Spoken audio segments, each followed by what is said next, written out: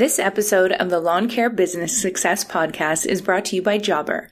Jobber is your business's command center. The easy-to-use app powers your sales, operations, and customer service all in one place.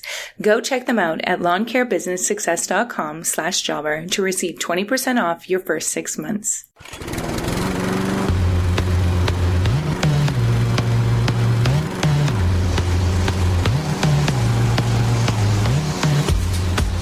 You're listening to the Lawn Care Business Success Podcast, the weekly show sharing proven methods and systems in marketing, equipment, and customer service, educational and motivational, to help make your lawn care business an overwhelming success. Now here's your host, Julio Tomei. Welcome, Lawn Care Nation, to another episode of the Lawn Care Business Success Podcast. I'm your host, Julio Tomei, and this is episode number 229, entitled Interview with Michael Gunn from Gunn Landscaping. Well, Happy New Year, everybody, and thanks again for joining me this week on another episode of the Lawn Care Business Success Podcast. I really appreciate it, and as always, thank you for the questions and comments and feedback that you guys have been sending through. As I said there at the opening, Happy New Year. It is January of 2020. I stepped away from the podcast and from YouTube and Instagram and all of that content creation stuff for the past 3 weeks. I've done this the last few years. And it just coincides, obviously, having a nice break, but also coincides with, the Christmas winter break, having my kids at home from school, and also my wife, who's a teacher, gets that same time to be at home. So it was just nice to spend, every day with my family for the past 3 weeks.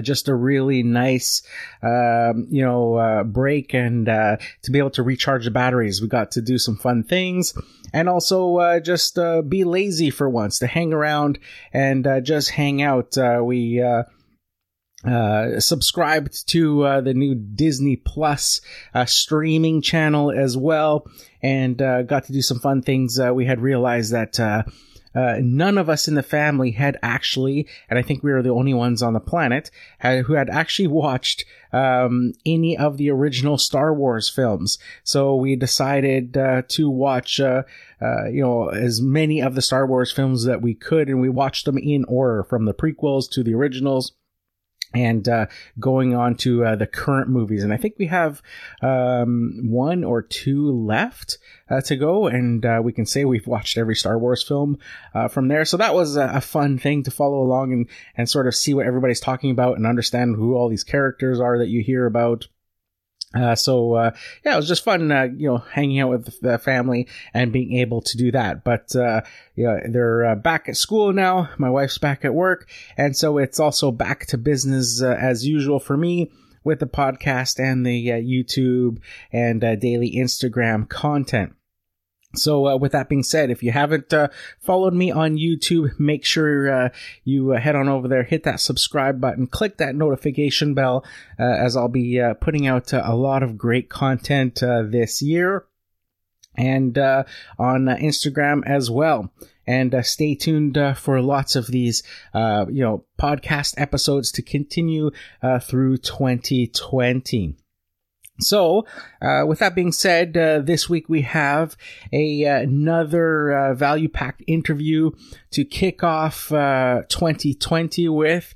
I sit down and chat with Michael Gunn from Gunn Landscaping. So before we get into it, it's time for this week's Jobber Minute. So I was trying to think of a question to ask Murray this week for the Jobber Minute, and I thought for those just starting out a lawn care business and looking for an easier way to run all of the day-to-day stuff that comes with running your own business, can Jobber help? Julio! Thanks for having me back. Murray here from Jobber. So to answer this question, the good news is Jobber can definitely help with this person's business. Our platform is completely customizable, making it an easy fit for them to run their business. And we have a ton of great features. Obviously the basics like quoting, invoicing, but then we get into reporting to make the paperwork side of things a lot easier, routing so people can manage their teams.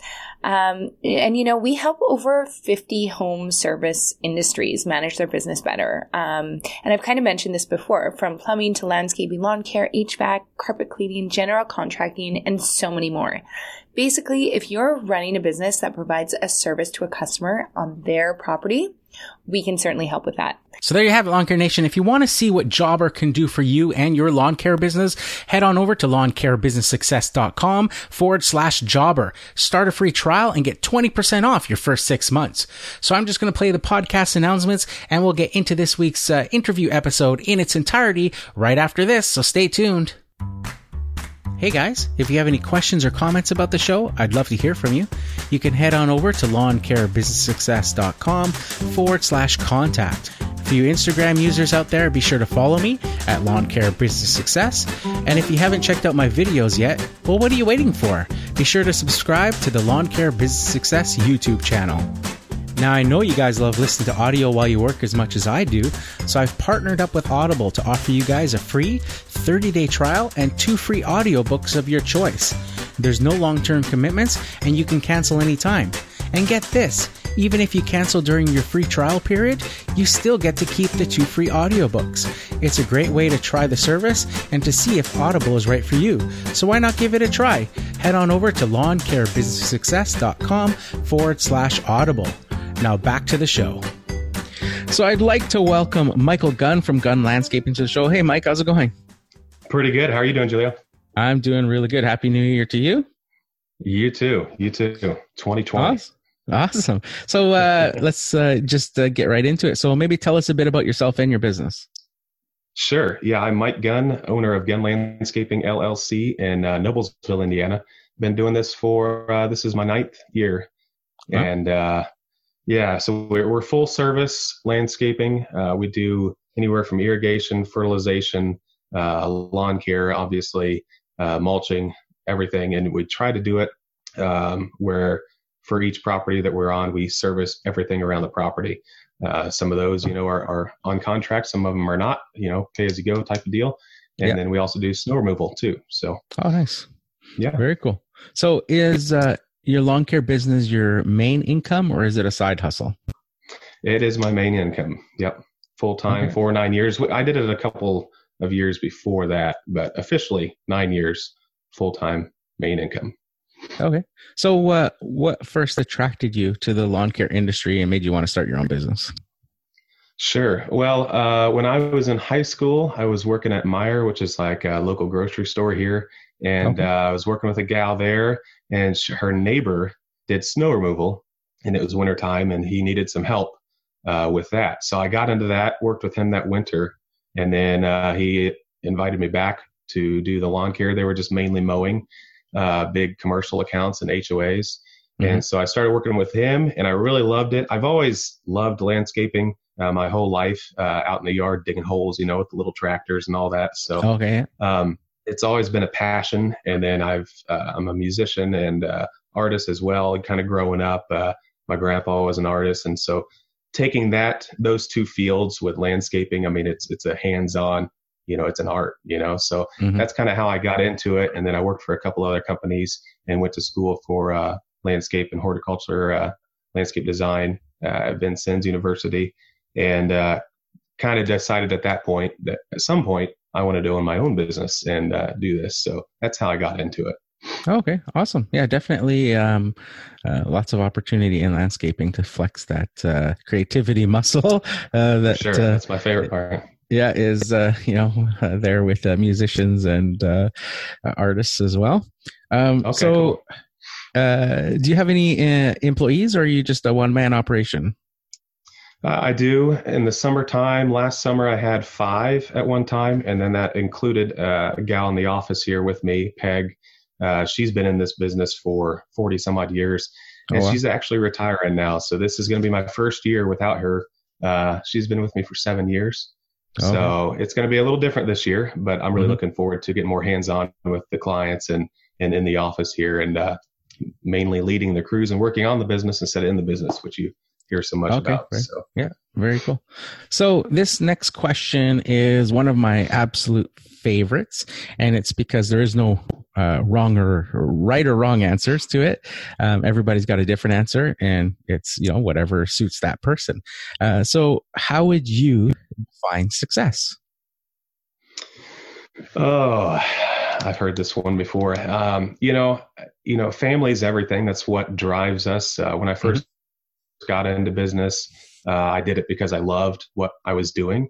And then at some point in time, you kind of realize that maybe we love what we're doing, but we're going to get burnt out real quick if we're not making any money. So money is a factor, as with anything. That's why we're in business. But I would say that right now, having that balance of family and the income, balancing those two things is probably the biggest motivating factor at this point, and having more time with family, which I've been blessed to have the past couple of years, be able to step away from the business as it kind of runs itself at times. And having that has been a huge blessing. Yeah, it's definitely a big component to a lot of what people would define as success. I know with myself, it's been the same sort of that common thread there, being able to take my kids to school in the mornings. Right. They would have days, where they would get off at 2:30 in the afternoon, and it was like, well, I guess I'm done at 2:30 afternoon. I'll go pick them up. And, when they were younger and couldn't, take care of themselves and stuff. As they got older, I was able to work a bit longer hours and stuff, but to have that freedom to do and make lawn care what you wanted out of it, I thought was one of the things for me that defined success, and was also one of the contributing factors. I remember when I first started, I joined a franchise company. And during the training week, they would send you out with different franchisees, and it was a range. One of the guys I went out with, had a couple trailers, had employees, and was gung ho and work. And then the very next day, they sent me out with this older gentleman who had actually retired from his previous job, but then was bored and wanted to not sit around the house, and was just by himself with his dog, and would take his dog to every job, and his dog would just lay there in the lawn while he's mowing around him and stuff, and would move every time he'd come. And I was like, wow, like lawn care, you can really do whatever you want, whether you want to work, a few jobs a day, you're retired, or do a full, cruise and things. It's like whatever, the freedom there. The freedom of it for sure. I mean, my first couple of years in business, I was solely just focused on the business, and my son was born my first year in business. And, I was so focused on the business that I missed out so much of his first couple of years there, and then when my daughter was born, when kids come into your life, it totally changes your perspective on everything. And you start realizing that, maybe I'm focused on the wrong things here. And that's when I really started to take more time with family and really reorganize my business to support the family, It definitely changes your perspective having kids. For sure. Yeah. And just the time you think I'll get this done and get this done. It's like, no, you're going to be looking after it, or picking up this person after school, or taking them to this dance thing or this sport activity or something like that. And it's like, but you look back and go, I wouldn't change any minute of it.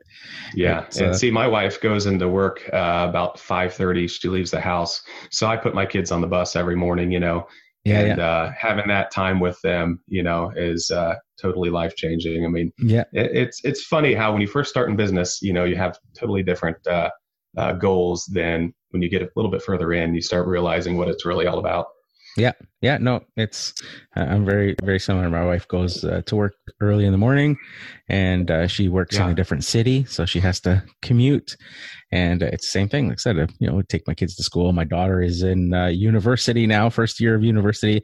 And she texted me this morning saying, hey, can you pick me up at 2:30 from the, they call it the park and ride. It's like where the bus kind of drops off, and sort of like a bus loop or something, or bus exchange. And I'm like, yeah, sure. Cause I'll save her like an hour of trying to wait for another bus to get home. As a matter of fact, I can. Yeah. So it's like, yeah, sure. No problem. That's awesome. But yeah, that freedom is a very common answer when it comes to what success people. Well, it's funny too, because you could, if you don't have, I know a lot of guys that don't have kids or family, and they're still full board. That's their life, is their business. Yeah. And so it doesn't matter. It's across the board. That's the awesome part of the freedom is you can decide what works for you. Yep. Yeah. And you can change it over time. Yeah. And adapt it. Yeah. So what type of, or what size properties do you maintain, and what type of equipment do you use to maintain those properties? So most people know that I'm mostly small properties. Right. Most of my stuff is a 21-inch mower, 32-inch stand-on, and a 36 to maintain those dense city lots. So what type of properties do you maintain? Well, a few years ago, we had a lot more HOAs and commercial accounts. I started veering more towards now with the residential full service, Okay. So I would say they've scaled down a little bit, but my area is extremely, to just be honest, a wealthy area. And so they have a lot of high expectations. And the properties are probably quarter acre on average. Okay. All the way up to, 3 or 4 with some of these HOAs and commercial accounts that I still have. So I've got a Gravely 60-inch, and I've had that for 6 years now, 5 or 6 years. And then I've got an Exmark 48-inch walk behind turf tracer. And then as well as a little Husqvarna, throwaway push mower. That's on its last leg now. Yeah. Awesome. So, those turf tracers are awesome, aren't they? Oh, I love it. Yeah. And I originally got that because we had some hills, and I used to have a Vantage, Exmark Vantage. It was a 48 as well. But it would not hang these hills. So when I got that, it was kind of before the Stander craze, kind of took off. And so it hangs the heck out of some hills, that's for sure. Yeah. I've got a 36 turf tracer, and it's like the utility mower of it does everything. Bulletproof. Every condition. It's built like a tank. It's so easy to maintain, the weight distribution on it. I can lean it back on its handles. I don't even need a jack to lift it. It just will sit there on its back. I've got the sulky, so it kind of sits on the sulky stand, and we'll just sit there, and I can change blades on it, and there's no worry about it falling forward because of the way the weight is on it. Hills and stuff, and it's just everything's amazing. Right there. It's so practical, Yeah. Sometimes with this equipment, less is more. Less to go wrong, less to break. Is yours the pull start too, or is it electric key? Yeah. Pull start. Yeah. That's the only. That's the only downside with mine is the pull start, only because my trailer is very confined, and it's got high walls. So I'm always worried about smashing my back of my elbow when I go to pull start it against the wall of the trailer, because it's sort of a confined. Or if you get that new guy running it that pulls it into the enclosed trailer on the wrong side, Yeah. and then you go back in there to, you're going to use it this time. You're like, well, what's this? How am I going to get this sucker started? But you can kind of manhandle over it. And that's the thing, right? Because they're pretty, they're pretty thing. But they're nice machines. And then you said you had a 60-inch, which is, I can't even comprehend that. For example, my customers, when I first started using the 36-inch turf tracer, they're like, what are you doing with that monstrosity, and why are you bringing it on my property? Because everything here is push mow, for the most part, right? Unless it's a commercial or something like that. Like the average landscaping company you see here, most of them, don't even have pickup or don't even have trailers. It's just pickup truck with 221s in the back sort of thing. Right. And they just push because the lots are tiny, or there's a couple of steps, 1 or 2 steps that go to the backyard or to the front yard or the thing. Right. So, when you bring in a bigger mower, they're like, what are you doing? Why would you? And what wins them over eventually is the cut quality of them. It just leaves a really nice cut when every lawn in the neighborhood has those 21-inch wheel mark stripes, right? Right. And then you do a cut that's completely smooth and nice, and it has no just the actual stripes from the direction of the grass being cut. Right. And they're like, that looks amazing. And then neighbors are coming up going, wow, that looks so good.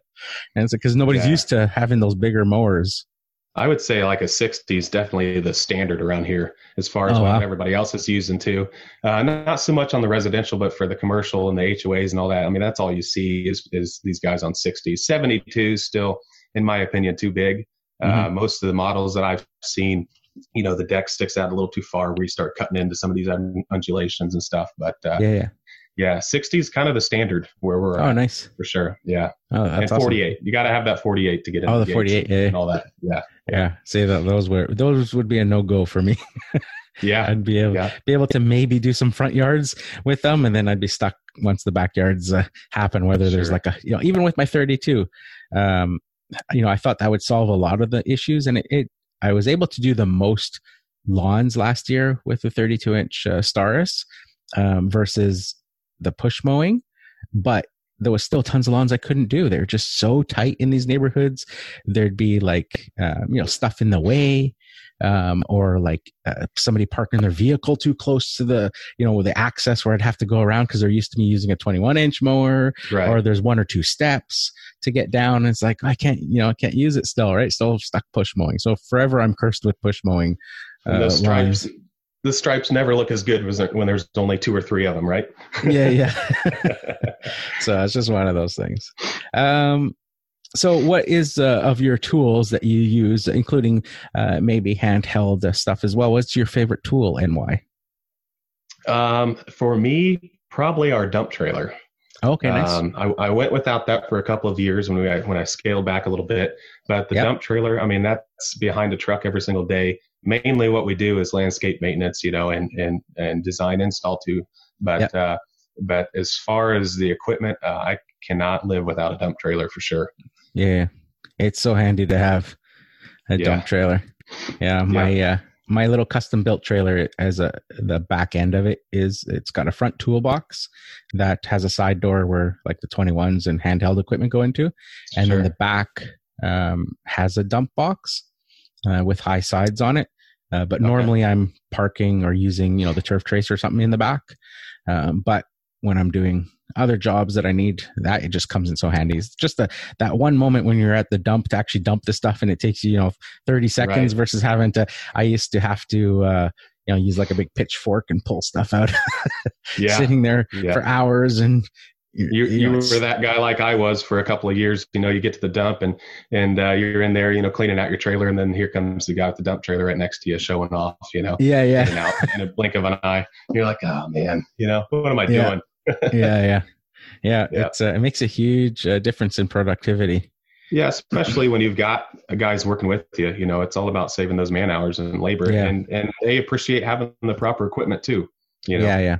So it saves a lot of work. Saves a lot of wear and tear on the guys, I would imagine. Just from my own experience there. So you mentioned full service lawn care, and my next question was, do you offer any services that are not lawn care or landscaping related, like power washing or window cleaning, for example, maybe rubbish removal, things like that? I do power washing for existing clients. If they have, we've got a couple of them with tennis courts and stuff we've done, but I don't market that at all. Snow removal is the big one when it snows. We do snow removal in the wintertime. And then holiday decor. I used to do more of it than I do now, but currently I just offer that for same as the power washing, just for existing clients, where we maintain everything else. We'll do the holiday lighting as well. So yeah, that's a good plan. I used to, I consider myself full service as well, but I don't do as much as I used to, just because you get busier and you get into sort of the schedule and the routine and stuff. And now I'm sort of like you, where I'll only offer those other services to a regular client. I'm not going to go and out of my way and reschedule stuff for a one-off person that wants to driveway pressure washed or something like that. Right. But I'll do it for clients because I know I can put a bunch of them together and have that equipment loaded and do a day of it and get 2 or 3 of them done or something, right? Yeah, and that's what I found too, is not offering too many services. As you get more into business, being able to pick and choose those jobs as well as your clients, always marketing and keeping your name out there in front of people so that you have more opportunity maybe for a little bit sweeter jobs or whatever, more profitable ones, but not branching out too much to where you start to lack that quality because you're just trying to keep up, So that's what I found recently. Yeah, that's good advice. I always tell people that it's when you're starting out, it's great because you're not going to have a whole bunch of clients to start out, so you can fill in those. Busy. Yeah, you can fill in those gaps with the clients that you have doing that extra work. But over time, as you get more of that core work, those lawns and stuff, you're going to have less time to do those extra jobs. But and then you can transition to just offering that to those regular clients, those good clients, right? That you want to keep happy. I mean, in the Pat. Yeah. Go ahead. No, go ahead. I was just going to say in the past, I used to do a lot more lawn care than I do now, where it was we just mowed their lawns. Yeah. And I ended up having to get rid of a lot of that just because we were so busy and I was struggling to keep help in the door, to where we, now we only do a couple days of lawn care, full routes. And everything else is just maintaining, a lot of maintenance. And then with the installs, scheduling those in too, I typically try to do those more midsummer to late summer, with our larger patios and things like that. At least I have in the past. This year, I would like to have a full-time lawn care crew, maintenance crew, and then a full-time install crew. So that could change. I could market a little bit more lawn care and to fill up that schedule for a crew that would just be doing that. Yeah. Okay. Cool. So when customers are asking you for those extras, your regular customers, do you tell them like a specific date that you're going to do them? Or do you just, like for me, what I found is I just do my mowing a few days a week. And then I keep the Monday and the Friday open. This also helps when there's a long weekend or a holiday or my wife wants to get away or something like that I can go without inconveniencing this mowing schedule. But when customers ask me for stuff, I don't promise them a date. I just tell them, okay, no problem. I'll put it on the list. Right. And they don't know whether that list has one job on it or 10 jobs on it. I just say, hey, I'll get to it when I can, as soon as I can. And then I schedule those extra jobs on the Mondays and Fridays and keeps it flexible. And like I say, if a week comes up and, my wife's like, hey, let's go away for the weekend, I can just go away for the weekend. I don't have to call back and say, oh, sorry, I know I was coming today and blah, blah, blah, and stuff. I just don't tell people when it's going to happen. So how do you handle that sort of? Well, I never set it for a specific date because I found in the past that was making us look bad, because it would rain or something like that. Something would come up, lawn care would get backed up because it was raining or something. So we'd have to be more flexible with the schedule. But I typically give them the week of, or a time frame like that, maybe the last, the latter end of the month or something of that nature. It's what I've done in the past. This year, we're going to be changing some things, but that's what's worked for us in the past. And then some clients, that go with us and come back, that we service every single year. We have those pretty much down to a pretty firm schedule. Where we're going to mulch their yard a certain week out of the year. Typically, we can do that unless it's just a lot of rain or something comes up. Yeah. So very similar there. I keep it open. Yeah. So what type of work do you prefer, commercial or residential, and why? Well, I used to prefer commercial because that was the thing, that was, if you had some commercial gigs, you were something else. But anymore, I'm finding that residential is kind of where it's at. A lot of homeowners are really willing to pay for that quality service. Whereas as far as commercial, it's gotten so dog eat dog around my area that everybody's going after that work and they're underbidding the rest of us. And it's taken a lot of the profits out. Some of these guys, I bid on some work last year and they came in at like half the price I was at. And I don't even know how they're making money, with your overhead and everything else. So lately I've been going more full service residential work as well as, the design install with residential. It's just, I find it a lot more, it's a lot of fun working with a client. If you're doing some sort of install and having the pleasure of knowing that they're spending their money on that because that's what they want. And in the end, when they see the end results, it's just as much gratification for you as it is them. And just having more of that personal working relationship it's much more enjoyable. Yeah. I have, I found that right from the beginning. I didn't last too long doing commercial stuff. I did a few and it was just always the same story. It didn't matter for me, at least in my experience, it didn't matter how good of a job I did. I could spend hours and hours to the point where, I wasn't even getting paid that much, but I wanted to have it look so nice, and they would compliment me and that all the time. Yet come the end of the year, it was like, went to the cheapest person again. And it was like, why you guys were like complaining about all these issues with your past guy. I came in, turned it all around. You're telling me how good it is. And yet for $200 a month, you're going to go back to somebody else or that you weren't happy with. Like the commercial work I still do have. It's because it's that working relationship that we do have. Yeah. They're going to go with me because they like our company. They like us. They like me. They like the guys that work with me, and they know us, and they know that we're going to provide that quality job. And I know that there's been other people that have come in, and bid cheaper or whatever, but they've gone with us just because they know that they're going to get what they're paying for. So commercial work I still have is definitely because of that. Yeah. It's good if you can find those that, really appreciate that. Yeah. But it's difficult when a lot of it is about profit and all that. Right. And it's tough.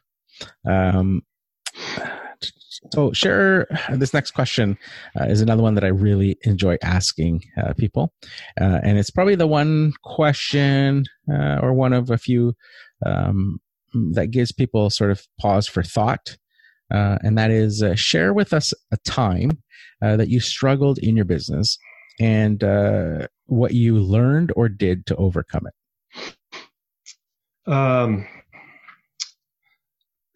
The latest struggle with my business has been finding good help, and not just that, but keeping them in the door and keeping them coming back year after year.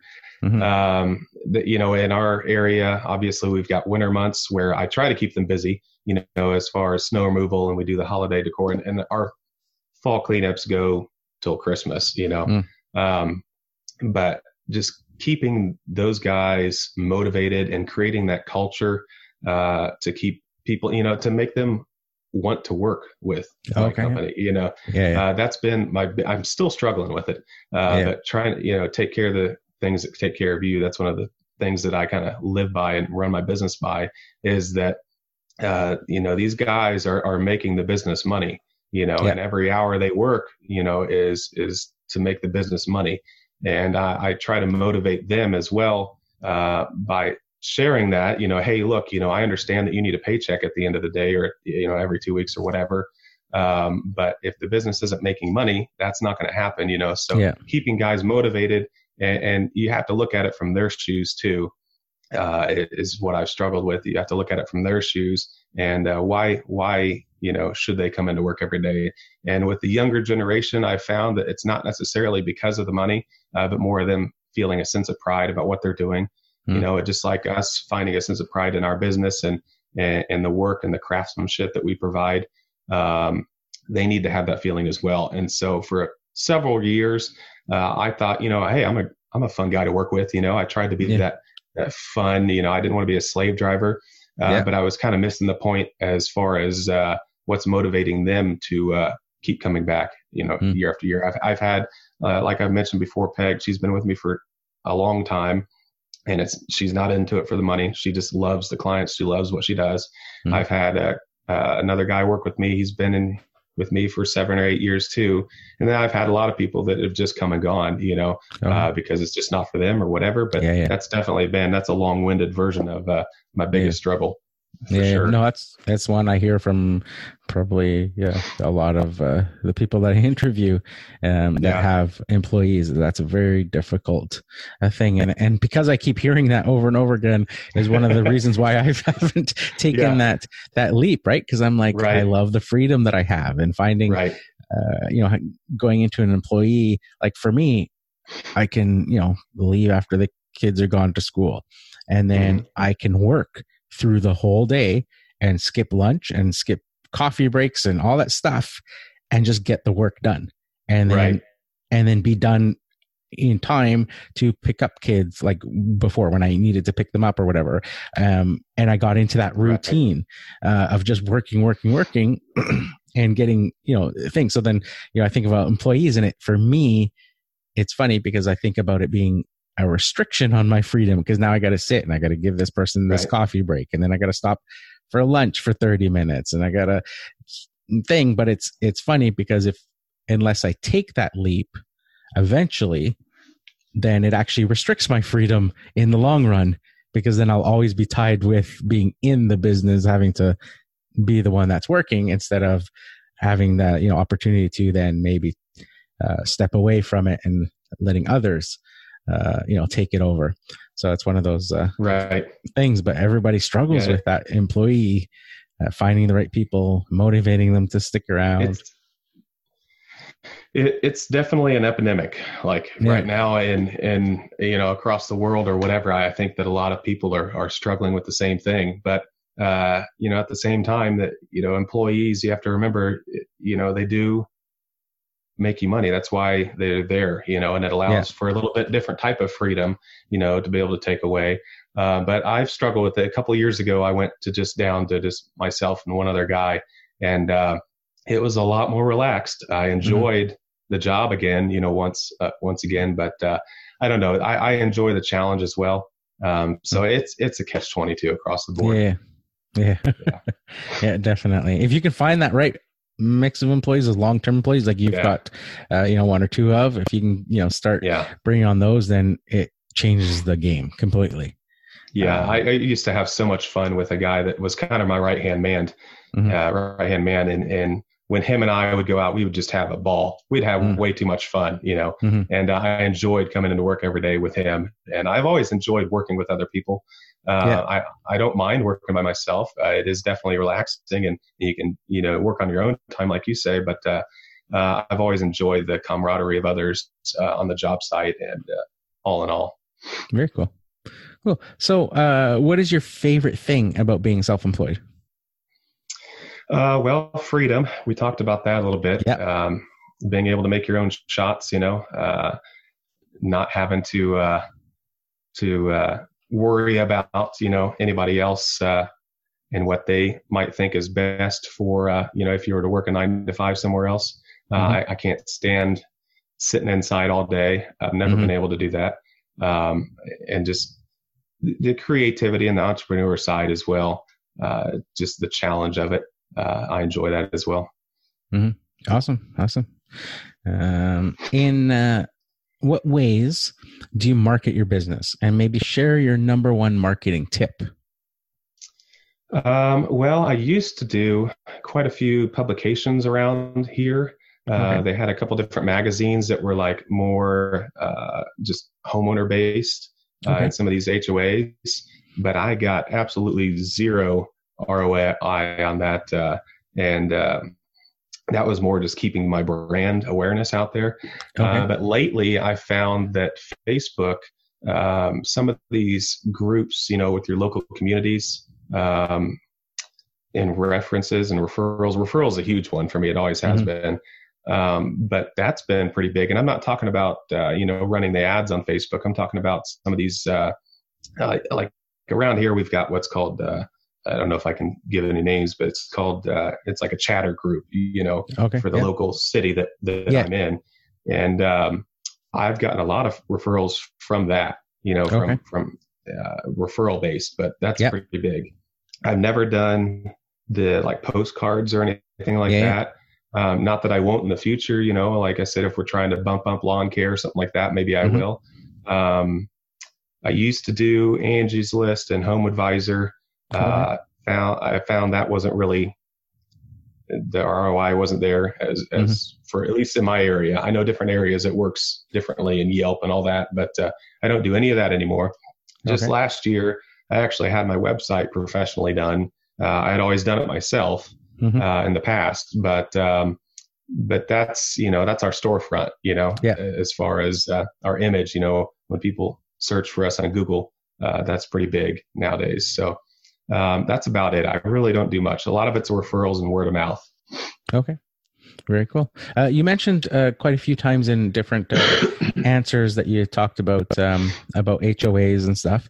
And it's not a question that I have here that I normally ask, but I know a lot of people are interested in getting into that. What would you say would be a good way if somebody's getting into lawn care or landscaping, or maybe they have an existing business of maybe targeting those? How would they get their foot in the door, say to an HOA or something? What would you suggest? So a lot of the HOAs in my area work with a property manager, and that's somebody that's going to have maybe, I guess it could range across the board, but 20 or 30 HOAs that they manage all the money and getting the dues from everybody. That they will have a list of contracts or contractors that they will provide the HOA as suggestions, and at the end of the day, it's the HOA and the board and all that who actually makes the decision. But definitely working with the property managers, that's huge. If you're really wanting to get into it, that'd be the first step I would take for sure. Okay. And so just on top of that, So just looking at property managers? Yeah. Yeah. Just do a Google search for that. And besides that, it's just working with, certain homes inside that HOA already. You can ask them as you're working on their property, hey, who takes care of your HOA, and networking in that manner as well.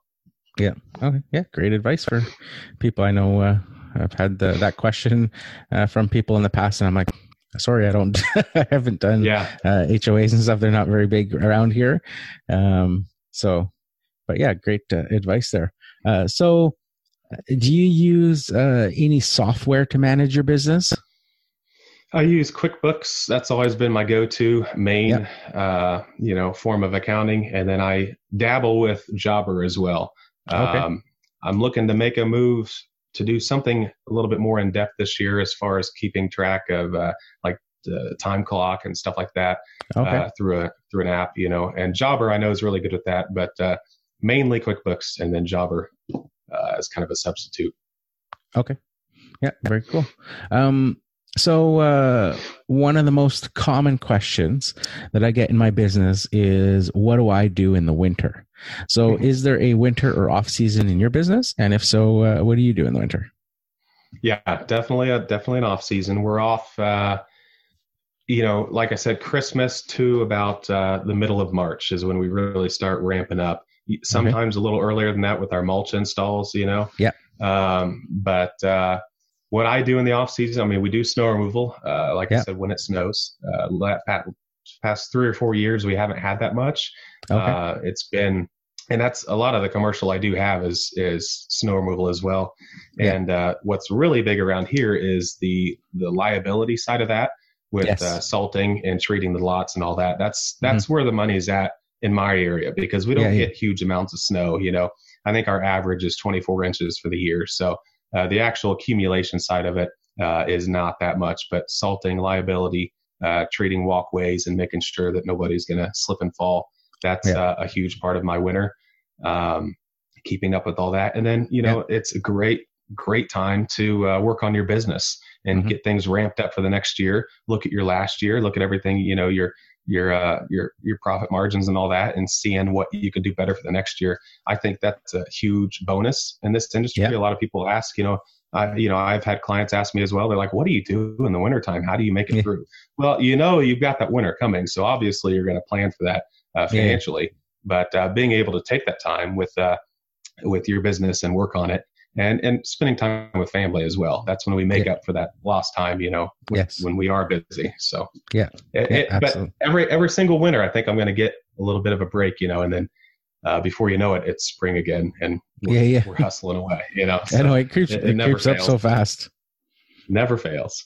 Yeah. It's funny. As when I was younger doing it, I would, end of the season would come and the winter would kind of hit, and I would be like very antsy to get back to lawn care and all that. Right. But the last few years, as I've gotten older, I'm like, no, not yet. It's too soon. Yeah. My body's still like, no. Right. And it's so hard to get back at it too in the spring, those first couple of weeks, man, They're, Yeah, that they're first awful. month is rough. Yep. Yeah. I've found in the winters, in the winters, as long as I stay busy, we've got to stay busy, keep our minds occupied, because sometimes that winter blues can set into, Yes. which can affect us as well. Yep. So you mentioned the snow removal side of it and the assaulting and de-icing and all that sort of stuff. What would be, again, a question that I don't have written down, but just popped in my head is, what would be, say, some advice to people wanting to get into that as far as your own liability to that? What would you maybe recommend somebody in terms of, say, the insurance that you require? Like, what would you, like liability amount, for example, would you suggest somebody look into? Because people tend to want to get away with the cheapest insurance prices. And when it comes to that, it's not anything you want to mess around with, because having the liability on lawn care is a whole different ball game with snow and ice, where the chances of something or somebody getting hurt is way higher with that. So what would you maybe recommend to somebody? Well, first and foremost, definitely make sure you are insured. Definitely make sure of that. When I first got into snow removal, I actually just subbed under some other bigger companies in my area, and really learned a lot, because they had me fill out a lot of paperwork, basically covering their butts, but I learned a lot from seeing what they did and how they handled it.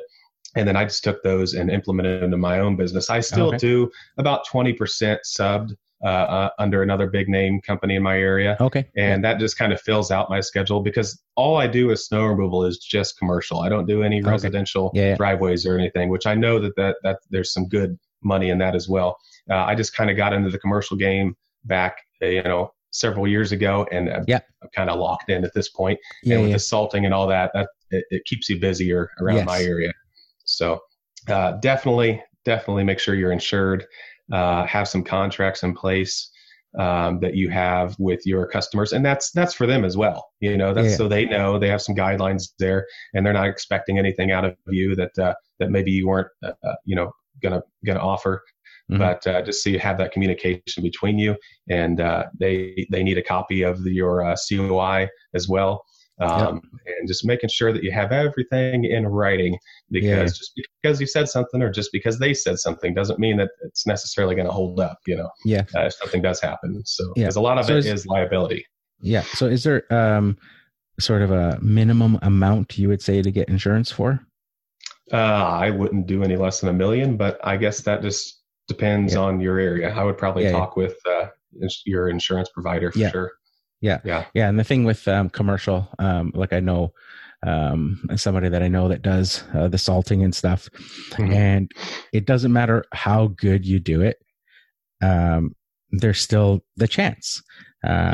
He was doing a small strip mall type thing, and found out after that he was being sued by that strip mall company because a patron of that one of those businesses said they slipped and fell and hurt themselves, and was suing that strip mall. Now, so the strip mall was then in turn suing him because he's the one that was contracted to do it, and he was almost insulted because he's like, I'm there like all the time. I've got all these detailed records. He was like insulted by it, but it doesn't matter.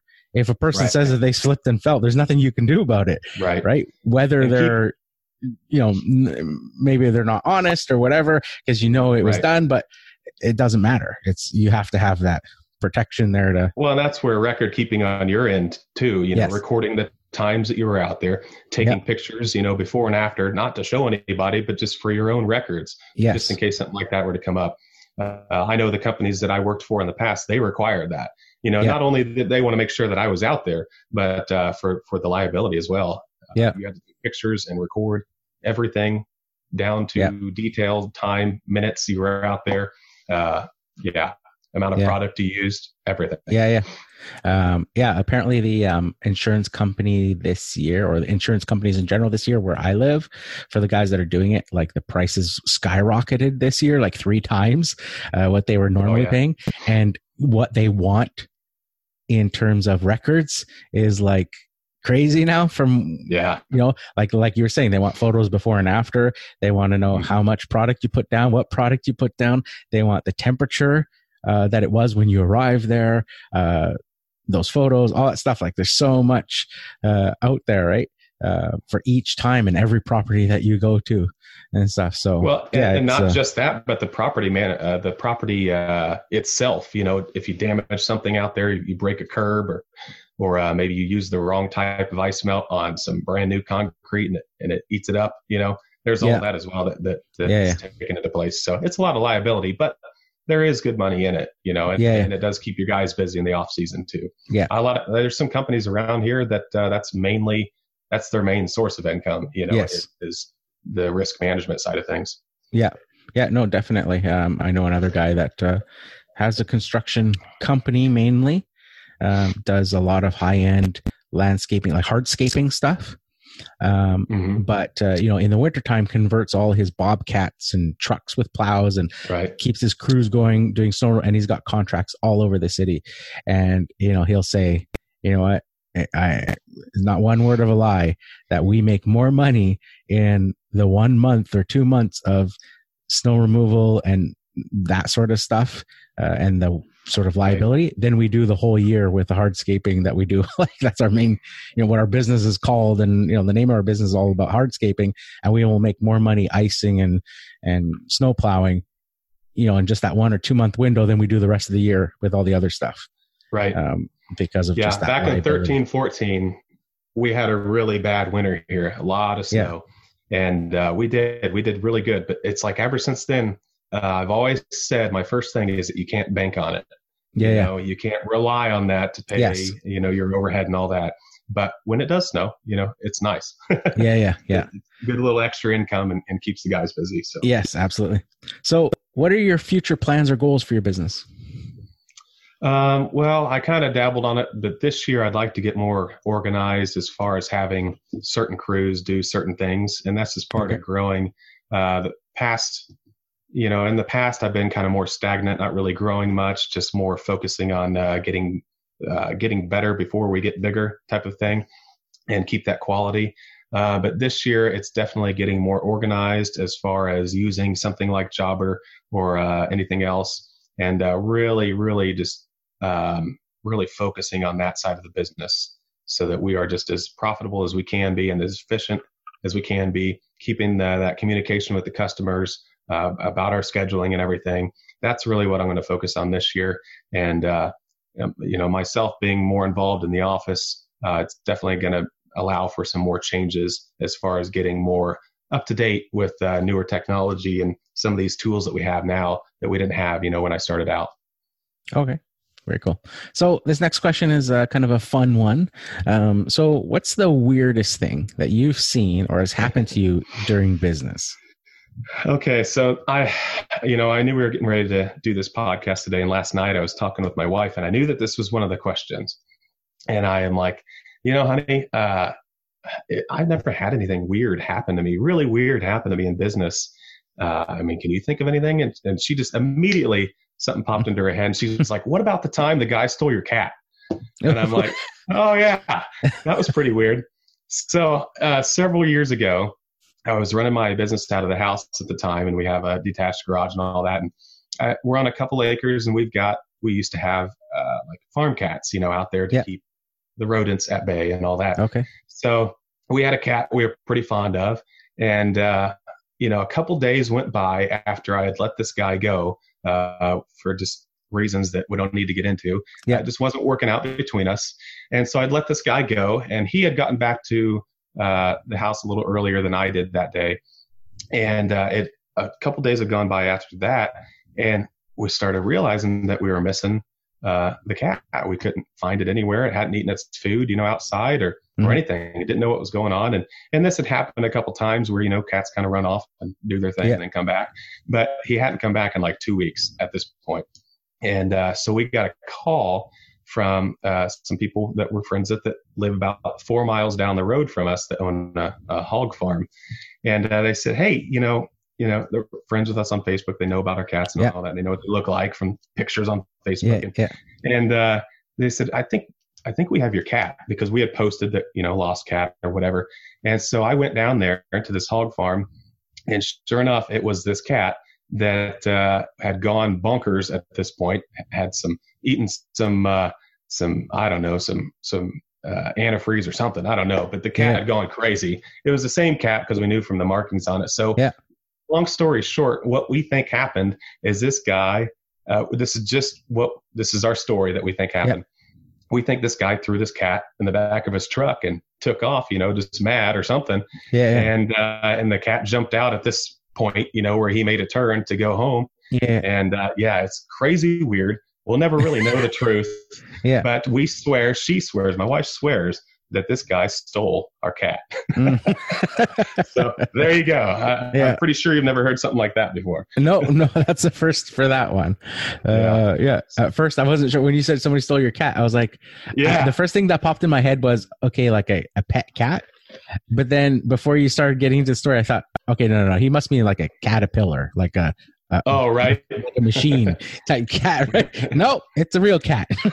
No, not yet. I mean, I've had equipment stolen and stuff like that, but my own pet cat has definitely been the weirdest thing that's been stolen. that is pretty strange.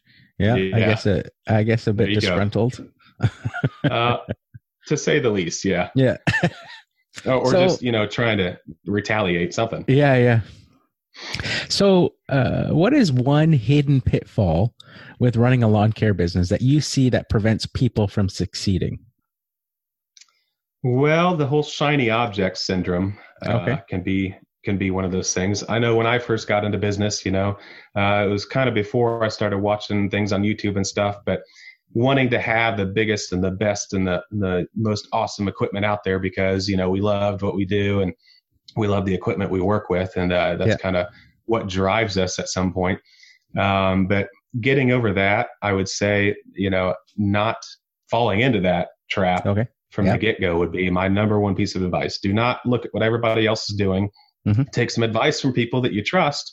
Have some mentors, have some people that have been in your shoes and have been where you're at, but never ever just look at what everybody else is doing and say, oh, well, if that's what they're doing, then that should work for my business, right? Every single business is going to be different. As much as the similarities in this game as there are, and in this industry, every single business is different.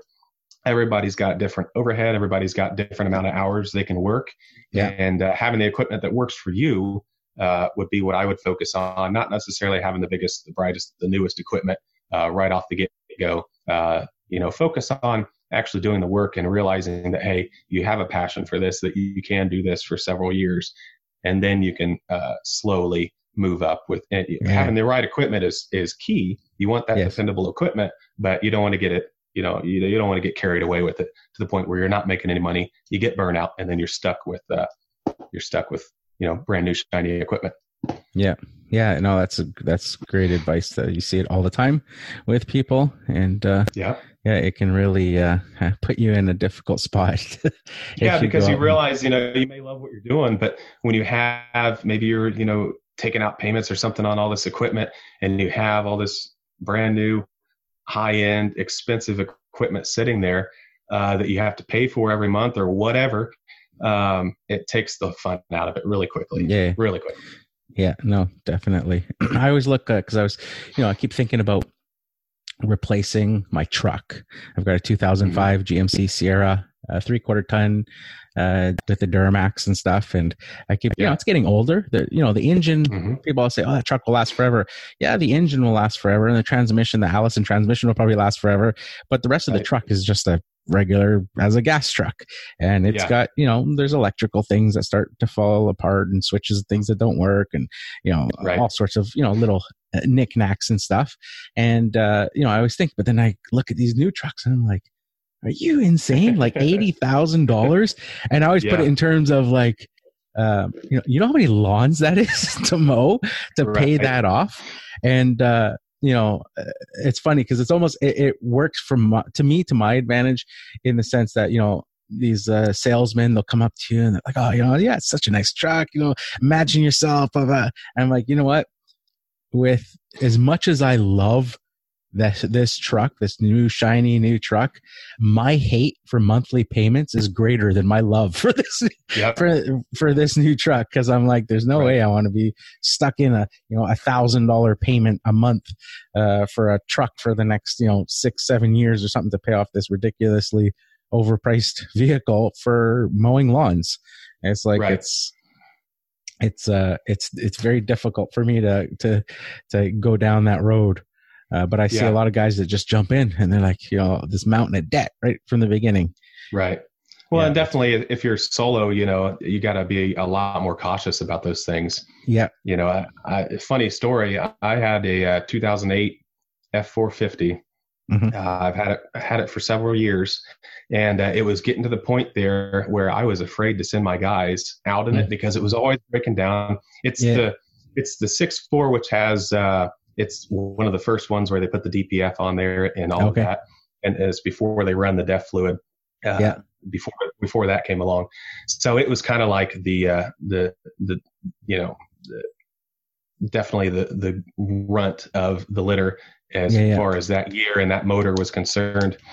And so I got it. It was an old Brickman truck when I got it. Okay. I got it in another truck and a couple of trailers from an auction. And so I ran that truck. I ran the tires off of it. The tires were completely bald. The bed was falling off because the salt had eaten it before I even got it, and it was starting to cost me a lot more money just to maintain it. And like I said, being afraid to send my guys out in it because I wasn't sure if it was going to break down or not.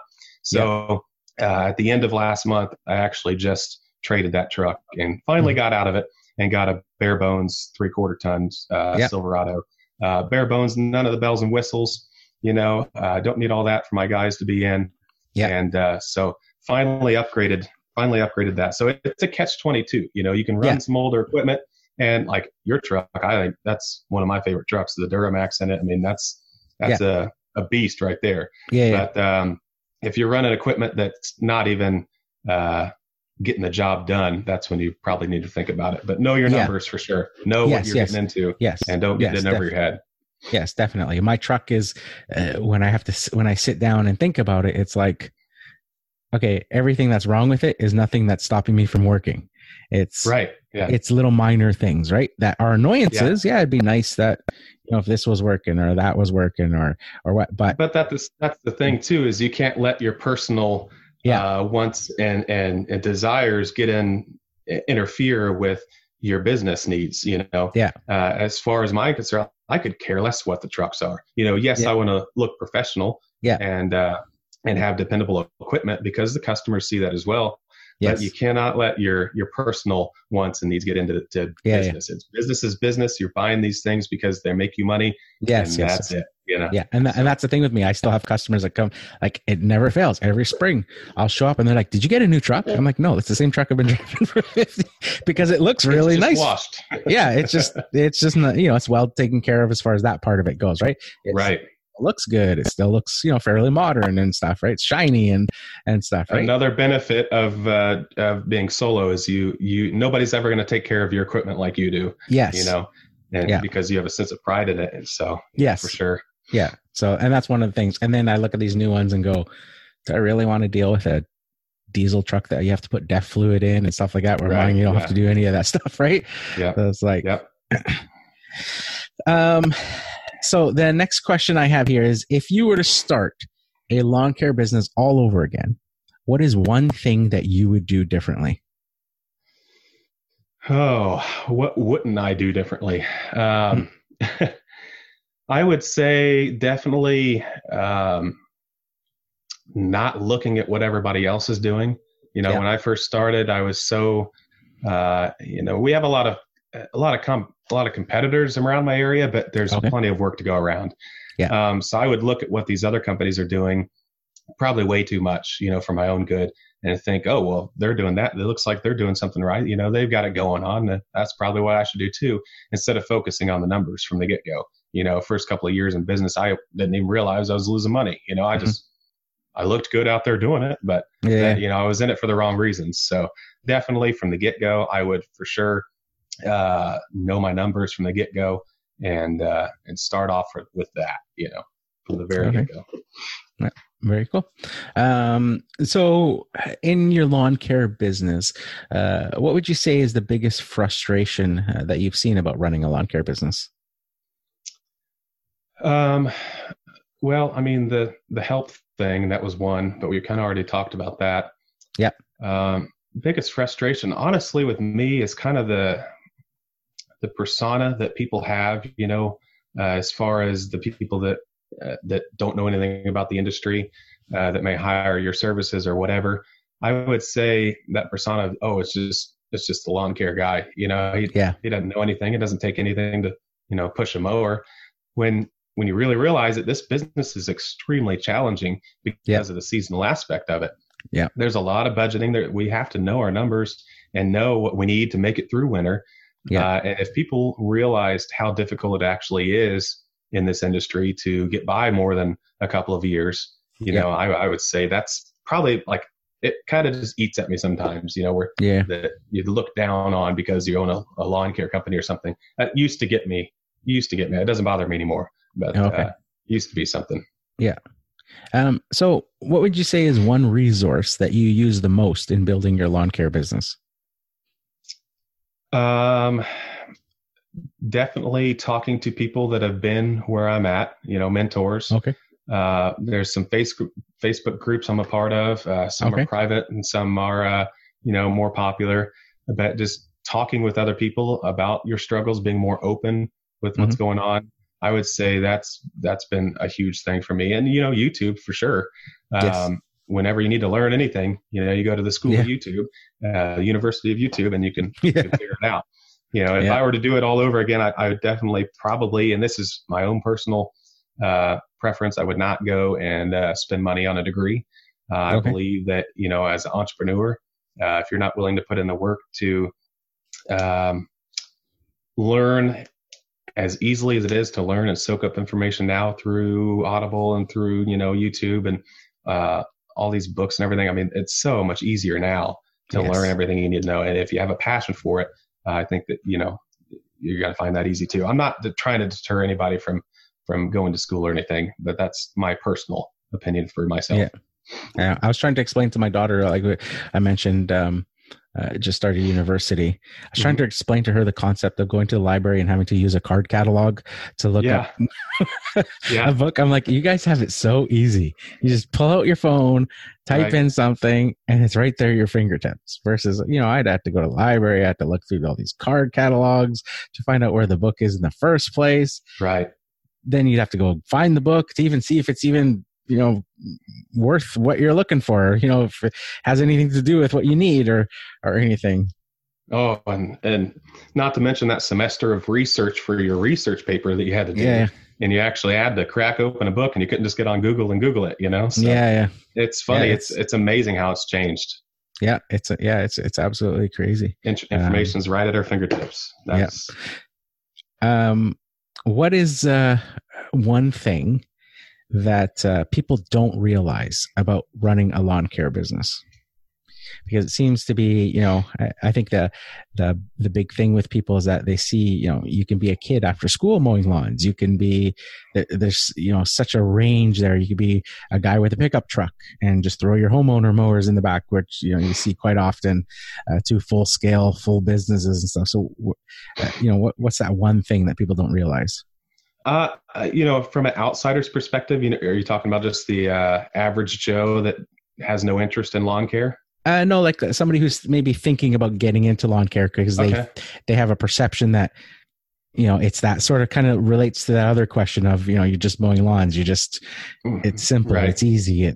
I can mow grass. Anybody can mow grass, right? Yeah. I would say that it is a business and there is everything that goes with a normal business along with it, as far as your overhead and like I said before, knowing your numbers, that, I think a lot of people don't realize that it actually is a difficult business to get into because of the seasonality aspect of it. And you're doing different things at different times of the year, your profit margins and your overall, profits at certain times of the years or certain times of the season are going to be different, and the fluctuation there is something that we need to account for. And I think a lot of people get into it not really knowing much about business, but knowing a lot about, mowing grass. And sometimes we need to educate ourselves more on the actual business side of it and realize that you are running, or you do own a business here. Yes. It's not just, you're not just cutting grass, for Sue down the road anymore. If you want to take it seriously and be in business for longer than a couple of years or 5 years, you got to look at the grand scheme of things and realize that side of it. Yeah. Yeah. I've met a lot of guys where that's even in the franchise system that I was a part of, that, you think it'd be all laid out for you. And that's what bit them in the butt, was that they could get out there and mow lawns or trim hedges beautifully, but that business end of it, the paperwork end of it, at the end of the, they would let it slide. And the next thing there was this one guy I was talking to, and he was like, he hadn't been paid from so many people because he just, he didn't like doing the paperwork part. So he never invoiced people. I was like, what are you doing? Yeah. Like, you have to get paid, right? And then he was behind in his taxes and all this stuff. And it was just this mess because he wasn't good at that part of it. I was like, you have to be good at that. Yeah. And he didn't like doing it. I mean, maybe some people, I guess, like doing it, but sometimes, like, what I found in the past is some of the things that you hate doing the most are the things you need to be doing the most, to get through that and to get that routine going on. Like you said, billing, your invoicing it. Yeah. If you're not doing that, then you might as well not even take the truck out and do anything, Yeah. So, yeah. So we're down to the last 2 questions, and this next one is one of my favorites as well. And it is, share your best piece of advice with those just starting out in the business. Now, I want you to come at this from the point of view that this is somebody that you really like, maybe a family member or something like that. It's somebody that you only want to see them succeed. You want the best for them. If they were to come up to you and say, hey, Michael, I'm thinking about starting a lawn care business. What's your best piece of advice for me? What would you say? Don't be afraid to get advice from others. Get the right people in the door. Maybe you can't afford a bookkeeper or something like that from the get-go, or a financial advisor, but I would say definitely know your weaknesses and focus on those first. Okay. Yeah. Very good. Yeah. Awesome. Yeah. That's one I haven't heard before. And that absolutely makes sense. Yeah. Focus on your weaknesses. It's the hardest thing, you have to set the ego aside sometimes in order to be truly successful. And, you have to realize that maybe you're not good at everything. And the things that you don't like doing are the things you need to be focusing on the most. Yeah. Especially from the start. Yeah. And even if it means, like in that last example, even if it means, ultimately it's something you can't wrap your head around, then at least that's where you need to get help from somebody else to take care of, so you can focus in on the stuff that you're good at. But either way, it's something you have to address. You just can't let it sort of slide on the side. Yeah, it's not going to get any better. No, great piece of advice. Yep. So last question, how can people follow you online? And maybe tell us what you're up to. Okay. So I'm on YouTube, at Get It Done with Gun on YouTube, and then Instagram, just started that this year, I guess last year now, at Get It Done with Gun on Instagram, Facebook as well, but that's just my own personal account. And then gunlandscaping.com is my website. And then also I am going to be starting a podcast here as well. Yeah. I had some hiccups in that. And I don't think I mentioned it yet, but this over Christmas, we actually announced that we're going to be having a 3rd child. So I've got a baby on the way. Congratulations. So thank you. So that's kind of deterred my plans once again, from having the time to do the podcast, but it is something I've wanted to do for a long time now. Same with the YouTube, I wanted to do that for years and never had the courage to do it. I'm kind of introverted. And so stepping out of my bubble, and getting out there and being more outgoing to share the information with people that I had shared with me, that people shared, that I was looking at and looking up to. And for several years in business, just giving back to a community that I can, that's an awesome community on YouTube and Instagram as well. So they can find me on Instagram and YouTube at Get It Done with Gun. And then the podcast, I'm sure that I'll I'll have that going here soon enough. So. Yeah. So I noticed on Instagram, I noticed the pictures of like the podcast studio construction. So does that mean that's going to be now turned into a nursery, or do you still get to keep it? No. So no, it's out in my garage. I've got a detached garage at my house where I used to run the business out of.